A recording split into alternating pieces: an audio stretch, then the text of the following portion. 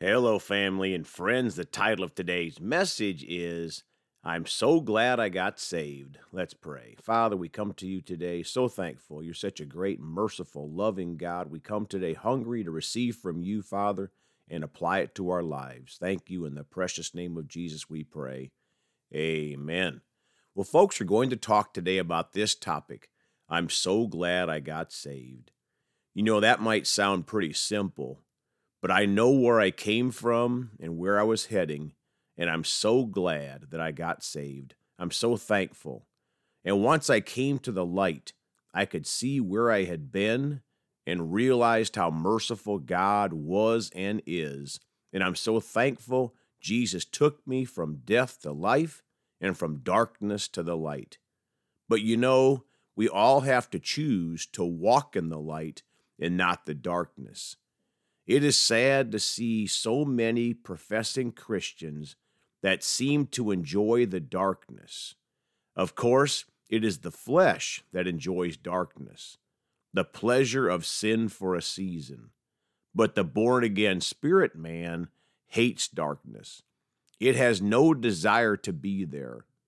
It makes you wonder how many would-be Christians must be confused when they see different proclaiming Christians out there, and this one cusses like a sailor, and this one doesn't. This one loves to go to bars and party, and this one doesn't. This one loves to go to church, and this one never goes to church. This one cheats on their spouse, and this one doesn't. This one votes for a party that has perverted marriage and supports the slaughter of innocent babies, and this one votes for the other party. How many more would-be Christians would come running to Jesus if God would label the true Christians, maybe with a drop of Jesus' blood on our foreheads? Sounds kind of silly, doesn't it? But really, God does label us. You can look at our fruit. We can say one thing, but not live it. Let's read Matthew chapter 7 in the Amplified Bible today.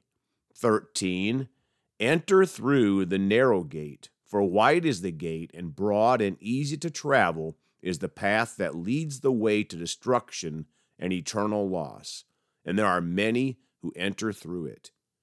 Folks, I think one thing that we miss in this scripture is, of course, there is a narrow path of people going to heaven, but also there is a narrow path of people who say they are Christians but truly are. I love the saying that going to church no more makes you a Christian than sitting in a garage makes you a car.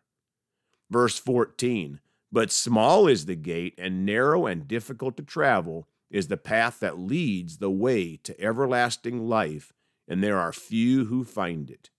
15, beware of false prophets, teachers who come to you dressed as sheep, appearing gentle and innocent, but inwardly are ravenous wolves. My friends, watch out for the so-called ministers that are loose with sin, and sadly, much of it involves alcohol, which leads to other sins. God hates sin. 16, but by their fruit you will recognize them. That is, by their contrived doctrine and self-focus. The people pick grapes from thorn bushes or figs from thistles. 17, even so, every healthy tree bears good fruit, but the unhealthy tree bears bad fruit. Folks, so really God does label us. If we have good fruit, we're living for Him. 18, a good tree cannot bear bad fruit, nor can a bad tree bear good fruit. My friend, showing up at church on Sundays does not mean we are producing good fruit. We should be at church on Sundays and not be in rebellion in that area, but that in and of itself does not mean we are producing good fruit. You can be out partying with the devil all week at the same time. 19, every tree that does not bear good fruit is cut down and thrown into the fire. 20, therefore by their fruit you will recognize them, as false prophets. 21, not everyone who says to me, Lord, Lord, will enter the kingdom of heaven, but only he who does the will of my Father who is in heaven. Folks, my heart gets so heavy for those self-proclaimed Christians who maybe don't really truly know Jesus, that have never had that born-again experience. Because when you have that true born-again experience, you don't want to sin anymore. You hate sin just like God does.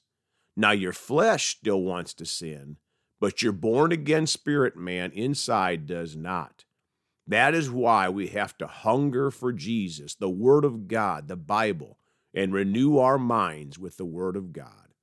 22, many will say to me on that day when I judge them, Lord, Lord, have we not prophesied in your name and driven out demons in your name and done many miracles in your name?